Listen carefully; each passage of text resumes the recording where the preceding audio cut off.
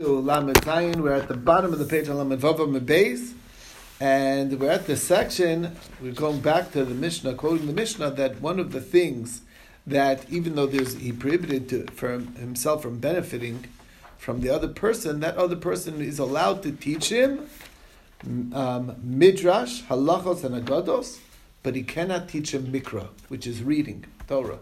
Okay, so we'll get to that's a lot of questions on this. So let's see. We'll start it up right now. Lamdo midrash halachos v'agados. He's allowed to teach him all these things. Avalo yilmedenu mikra, but you can't teach him mikra. What's the deal? So mikra my time alo yilamdenu. What's the wrong with teaching him chumash? Why is it not forbidden if he prohibited himself from benefiting from me? I'm not allowed to teach him chumash. I can teach him anything but chumash. All Torah I can teach him, just not chumash. What's wrong with that? Mishum de kamanile, because that's called giving him benefit. Well, if that's the case, midrash nami kamanile. If I teach him midrash, drashos, they teach him halachas, agados, isn't that also benefiting him? Amar Shmuel, you're absolutely right, but we're talking about over here b'makom shenoten schar mikra. We're in a location where the custom is that the rebbeim take wages for mikra, for the teaching of chumash. But they're not taking any wages for midrash. In other words, if the custom is to not take schar at all, not take any wages at all from a person, so then he would even be allowed to teach a mikra. But if we're in a place where people the custom is to take wages for teaching how to read chumash, so then then you can't teach him, because then it's saving him the money that he would have to pay. That's called benefiting him. You understand? But if it's anyway for free, so then not. And the custom in this town is for mikra, they take wages, but not for midrash. So the Gemara says, my paska, why is it that this is how they would split up in the town, that for mikra they take wages and not for midrash and halachas? Hakamash Malan, it's teaching us this. Tafil b'makom shenoten schar ala mikra, shari ala mikra shari l'mishkal. Even if they take wages for teaching Torah, only ala mikra shari l'mishkal. The actual heter is only for teaching chumash that you're allowed to take money. Ala midrash lo shari l'mishkal. But for midrash, other things you're not allowed to take schar. You're not allowed to be paid. So the rebbeim are not allowed to be paid for teaching Torah. That's the bottom line. But it depends which part. The chumash itself, they are allowed to be paid. But the other stuff, the more advanced stuff, you're not allowed to be paid for teaching Torah. Now, we'll see, there's more Mefarshim talk about this, but that's the discussion here. So the question is, what's the difference? Ma'ishna midrash delo, why am I not allowed to take wages as a teacher for teaching Torah, Gemaras, whatever, drashos? Dichsiv, because the pasuk says in Devarim, Ve'osi tziva Hashem ba'isei l'lamed eschem. God commanded me at that time to teach you. Uksiv re'ei limati eschem chukim mishpatim kasher tzivani Hashem lekoi. I am teaching you all the laws and the statutes like God commanded me. What does that mean, like God commanded me? Well, when Moshe went to Hashem to learn Torah from God, did he have to pay God any wages for teaching him the Torah? No. And that's what that message is. Ma'ani bechinam, just like God taught me for free. So afatem nami bechinam, so too, when I give over to you, it's for free, and so on and so forth. When passing on the Masorah of Torah, it's for free. So maybe it's like God? No, but that's what we're saying. But we're saying it. Yeah, it's a good question. Obviously, God is there's no way to even pay God. Right? There's no way to pay God. We'll see. We'll get to next step. I want to say focus on this. There's a message over here that it has to be taught for free. Now, question is, so why is Chumash different? Chumash is also part of Torah. So if I'm not allowed to charge for Torah, what's the difference? So Rav Amar, you're absolutely right. When you're teaching Chumash, typically you're teaching young children, and what you're being paid for it's for not the Torah that you're teaching, but schar shimor, the watching the kids. You have to babysitting parts when they're not learning, and you have to keep them in line, and that's where the Rebbe needs to be paid for. So it's the discipline that they're paid for. It's for the other factors. But the actual Torah teaching, that's not what the payment is for. That you're not allowed to charge for, even when it comes to Chumash. That's how Rav understands. Rabbi Yochanan Amar Schar Pisuk Ta'amim. What he's being paid for is the ancillary part of what he's teaching and reading, which is the Pisuk Ta'amim. Pisuk Ta'amim is the cantillations, the trup, and other things like that. And I will see that basically Rabbi Yochanan's opinion is that that part is not really from the Torah. It came later, the nigunim, how to lay in the Torah, and therefore it's not actually, you're allowed to charge for that. That's really what it's. Is it just the nigunim or what they learned out from the nigunim? No, Pisuk Ta'amim. It sounds like Pisuk Ta'amim is like how they split up it's the nigunim, it's the Ta'amim, it's all the various cantillations. That teaching you're allowed to charge for because it's not part of the Torah, according to Rabbi Yochanan. We'll see more about it. Are perfectly Bar mitzvah lessons you could charge for, yeah. We started that You you are. I'm sorry. I'm trying to formulate my question. We started saying that you are not allowed to teach.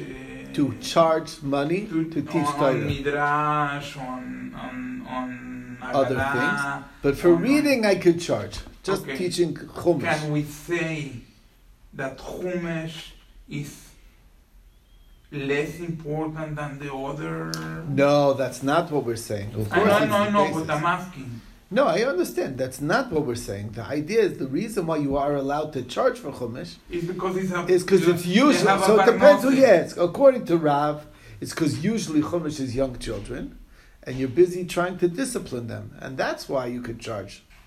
That's what you're getting Yeah, paid but for. that's not my question. Yeah, what is your Before question? learning that Chumash, you can have a parnose out of it.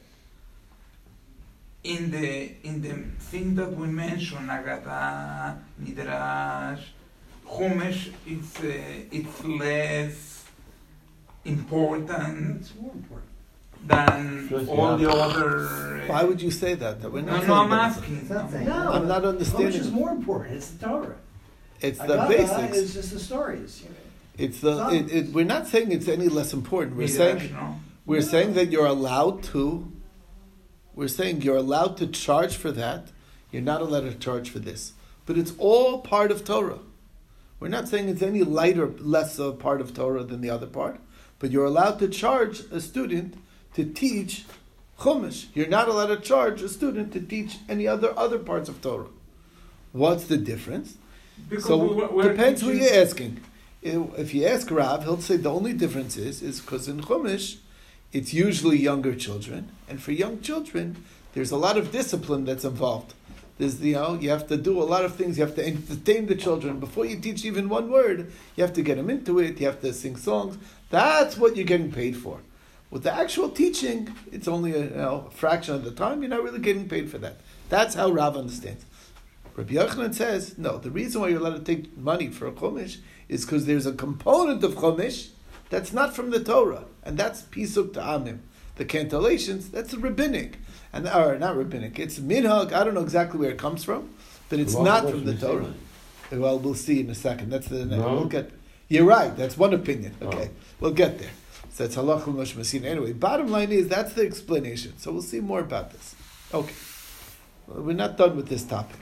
Now, just to clarify things, the Gemara brings the Ram brings down from the Yerushalmi that I don't know if you noticed, but most Rebbeim are getting paid something most of the time. Question is, how is that legal? Is that counter? Is that against halacha?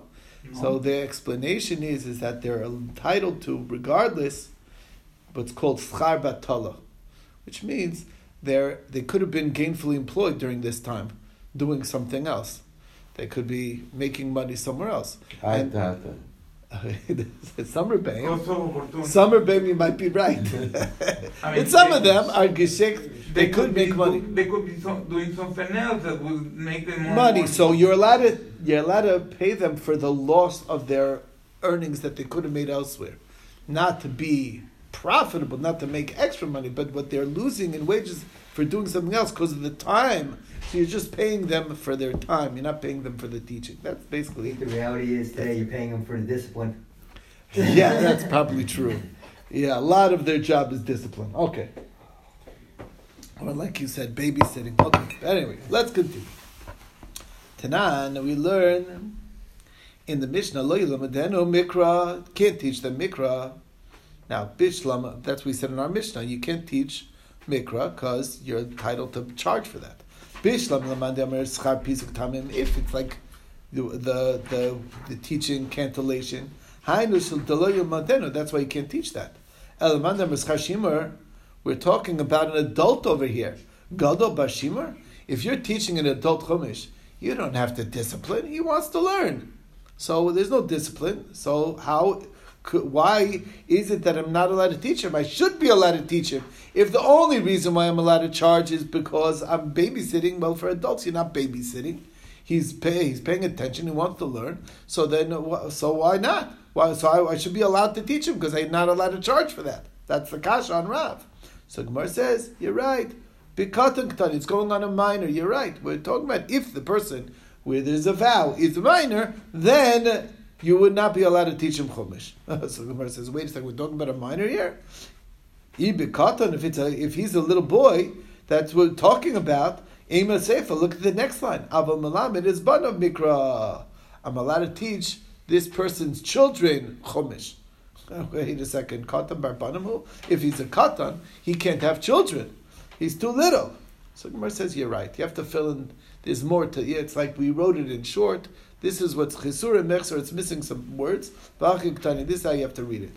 La yilmedenu mikra. You're not allowed to teach chumash. Who are we talking about? Bekatan. Why? Because you're allowed to charge wages, and for the discipline, you're entitled to get money, and that's what we're talking about. And that would be benefiting him because you're teaching and not charging him, so he's gaining from you, and he prohibited himself from having benefit. Im haya gadol, but if this is an adult, melamdoi loy, or levanav, you could teach him and his children mikra. Why can I teach the adult? Because there's no discipline, and I'm not allowed to charge for that. And the kids, it's not him, so it's not a problem. That's what's going on. So the Gemara has a question. We have a question over here. Tinokos lo korin betchila b'Shabbos. Basic, interesting principles in chinuch, in education, and it's really relevant to ourselves. Kids, when you're a teacher and you're teaching young children, you're not allowed to teach them the first time chumash on Shabbos. If you're teaching on Shabbos, you can't teach them a pasuk that they never saw it before for the first time teaching it on Shabbos. Why? Ela shona berishon. But if it's the first review, that you could do. In other words, as long as they learned it once before, now I'm reviewing, that's okay. But for first time, that takes more concentration. Now let it do that on Shabbos. Okay? A father to a child. Talking about any teacher. Anybody. Any teacher. If the kid is learning this for the first time on Shabbos, don't teach it to them that. First teach it once before, and then use Shabbos to review. Even if it's your first review, that's okay. Now, what's the logic here? If you're being paid, what am I being paid for? Is pisuk taimim. I understand why I'm not allowed to do it first time on Shabbos. And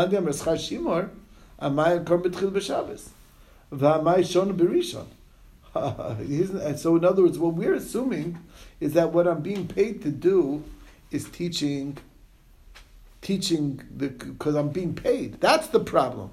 If I'm teaching for the first time how to read, then I'm entitled to take wages, and that's schar pisuk tamim, and I'm making money off of Shabbos. So that's what the issue is. That's what we're thinking.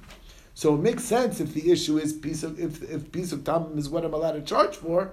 So if I'm teaching them how to lane it, the pasuk, how to read it with the right trap, so then I am earning wages on Shabbos, and that's the problem. But if it's a matter of discipline, so what's the difference between B'tchila b'Shabbos? And why am I allowed to teach anything on Shabbos? I'm getting paid for Shabbos. I'm giving schashimus of Shabbos. You always have to discipline, not only the first time you teach, second time, even for the review, it's disciplining. So the Gemara answers, Ulutamech, Schar Pisuk b'Shabbos miyaser. You don't have to, it's not necessarily forbidden. In Hilchas Shabbos, you are allowed to make money on Shabbos if you know what you're doing, if there's a specific way. The Schar for Pisuk b'Shabbos miyaser, that's not forbidden. Havlahi. As long as I'm not being paid directly for just Shabbos, it's what's called the havla. It's muvla. It's swallowed in my total wages. In other words, I'm right. Havla mishusharin. That's allowed. What's the case? The Tanya in the Brisa says in Socher Sapor Lishmar Isatino. Let's say you pay a babysitter. You have a worker. He's watching the little kid, right? Lishmar Sapor watching the cow. Lishmar says Romer to watch the scarecrow, right? He's watching the plant. He's a guard, right? You cannot pay for that for him to do it on Shabbos. However, therefore, since you can't pay him for Shabbos, if something happens on Shabbos, it's not his responsibility, because he's like, if he's watching for free. Obviously, there's a different level of culpability when you're watching for free, right? It's a shomer chinam instead of a shomer sachar. If it gets stolen, he's no responsibility. However, if schir Shabbos, schir chodesh, schir shana, schir shavua, if he's being paid by the week to watch for the whole week, or for the whole month, or for the whole year, or for the whole 7-year cycle, so then schar Shabbos, then I'm allowed to pay him for Shabbos, because, like we said, I'm not paying specifically for Shabbos. It's included in the full payment for the week, or for the payment for the month, or the year, or the. So that's not called schar Shabbos. So what do you do when you hire a babysitter to come over Friday night? That's a problem. He has to do something besides for Shabbos. You're right, absolutely. It's a big problem. A good example of this is people who are paid to lane in a shul. So when they're paid to lane in a shul, they're earning their wages on Shabbos. Isn't that a problem? The answer they say is that no, because part of laning is learning how to lane, reviewing it. And that they do during the week, so that it's a part of the practice, and therefore they're being paid for also the weekday. It's what's called, it's an example of havla. So but if it's something that's only Shabbos, then I'll give you a good example. Let's say the guy was the last minute. He wasn't told before Shabbos that he needs to lane. And, you hit him up Friday night, he said, look, you need to lane. Then you're going to pay him on Shabbos for having laned on Shabbos when he didn't have a chance to prepare till Shabbos. That would mamish be schar Shabbos. That would be a good example of where it would be a problem. Okay. However, we don't pay. We don't pay. Baruch Hashem. I remember when Marla Minyan did pay. Okay. High school kids. They paid. They used to pay people to come in, whatever. Yeah. People used to walk. Caterers hire kids to our waiters, right? Exactly. But they tell them to clean before and afterwards. That's the system that they do. But you hire a babysitter for Friday night because you want to go out. I don't know why. Right. So that's a problem. That is a problem. Absolutely. I don't know why I have the impression. We said that don't teach a child in Shabbos. We'll get to it. That he never learned before. Right. We're going to get to why. We didn't give the answer yet. Give it in the I don't middle know why of in the my mind I'm figuring out that the father is the one who's going to review what the child studied during the week. Okay, we'll see what the That's reason is. That's to review it. It's not for the first time. Right, review is okay, but we'll see Maybe for the father. Why can't you do it the first time? That's a big problem. Okay. All right, so 1 second. We're not done with the topic, okay? We'll get back to it. But we're still explaining that there is no problem. The problem cannot be over here earning money on Shabbos. Because if it's be'avla, if it's swallowed in, then it's fine. Lefikach. And therefore, since it's allowed to be paid, to include Shabbos, if it's for the whole week as well, or the whole month, or the whole year, or the whole 7-year cycle, sabbatical cycle, so lefikach imavdu chayav b'chruson. He's being paid, and therefore he's a shomer sachar, including on Shabbos. Because you're being paid for Shabbos, just not directly for Shabbos. It's not allocated specifically on Shabbos. Ela gabi Shabbos, hainu taima. What's the reason why you can't teach for the first time something on Shabbos? Te'en kar mitchila mishum diyifnu avason diyinuki lemitzvasa de Shabbata. Amazing, a very interesting idea. You want, the father is working hard all week, and the father of these children is now finally available on Shabbos, and he should be spending time with his children. And if you're teaching them a pasuk for the first time, they're going to not want to miss their Chumash and their Rebbe, and they're not going to spend time with their parents, enjoying Shabbos together. And that's what the reason why we don't teach for the first time on Shabbos. Okay? Doesn't sound realistic. What's the reason? Is that an interesting idea? Not realistic. I didn't understand. I understand. The idea is this: fathers are of these children are finally available for the enjoyment of Shabbos, and they spend time playing with their kids. And if you're going to teach the children for the pasuk for the first time, then they're not going to want to spend time with their kids. They say, "Oh, I don't want my kid losing out on the Chumash," and not going to spend time with their kids. They want going to send them away to the Rebbe, and they should be with their kids on Shabbos. That's what it's saying. It's saying it's a very important thing that the fathers, works all week. He doesn't see his kids on Shabbos. They should be spending time together, and we don't want them to feel the pressure that I don't want my kids missing out on the Chumash. Let me send them away and not spend my time with him. It's a big thing. In a fatherly way. Do you understand what it's saying? Yes. That's what it's saying. It's very important that parents spend time with their children on Shabbos. They have time then. Azayidas. Okay, that's one answer. V'yibaisema b'shum de b'shabbata. Another reason, also a good reason. B'shum de shabbata achel mishasin. You eat more than you're used to on Shabbos. V'yaker alei analma. Anybody knows after the Shabbos mitzolant, they knocks them out. It's like puts you to sleep. And being that it takes extra focus to learn a pasuk for the first time, so therefore they're not going to be able to concentrate and they won't learn it well. So that's the idea. Kedamar Shmuel, like Shmuel says, Shiniveses Tchilas Cholimayim. Once you change your routine, that's where you can start getting stomach problems. So you gotta always be careful, eat the right way. Okay. Anyway, point being is that's another explanation why you shouldn't teach a pasuk for the first time on Shabbos. If it's a review, it's not the end of the world. But if it's for the first time, it takes extra concentration. And after a heavy meal, you're not going to be able to concentrate so well. That's more realistic than the first time. Okay, what? Spending time with the kids is also realistic. I don't know. The question is, if the issue is pisuk taimim, my time aloy amar schar shimur. Why does Rabbi Yochanan, who says that it's for pisuk tamim, why didn't he say it's for the babysitting? Kasavar banais mika bain shimur, because it's talking to daughters also, and you don't know, their girls are always well behaved, so you just think it's only the boys that are issues, but the girls are well behaved. So what's the problem? Why is it including even girls? So it must be something other than babysitting. Okay, number one. Because Kasavar, this Rav's opinion is Pisuk Taimim Da'araisa. This cantillations is from the Torah. And that is, we'll see, the Amar Rabbi Ika Barav and Amar Rav Chananel Amar Rav. That's Rav's opinion. My Dichsi was the pasuk mean when it says Vayikru b'Sefer Torah Salakim. They read the Sefer of the Torah, Sefer Torah of Hashem, Mifurash, clearly, Vishum Seichel, with understanding, with insight, with clarity. V'Yavinu b'Mikra, and they understood the text. Vayikru, what is being referred to over here? Vayikru b'Sefer Torah Salakim Zeb Mikra. That's the straight up psukim. Mifurash, the clarity, what does that mean? Zetarkim, that's the translation. Vishum Seichel, what's the Seichel? Elo Apsukim, that's the end of each pasuk, to know where the pasuk begins and ends.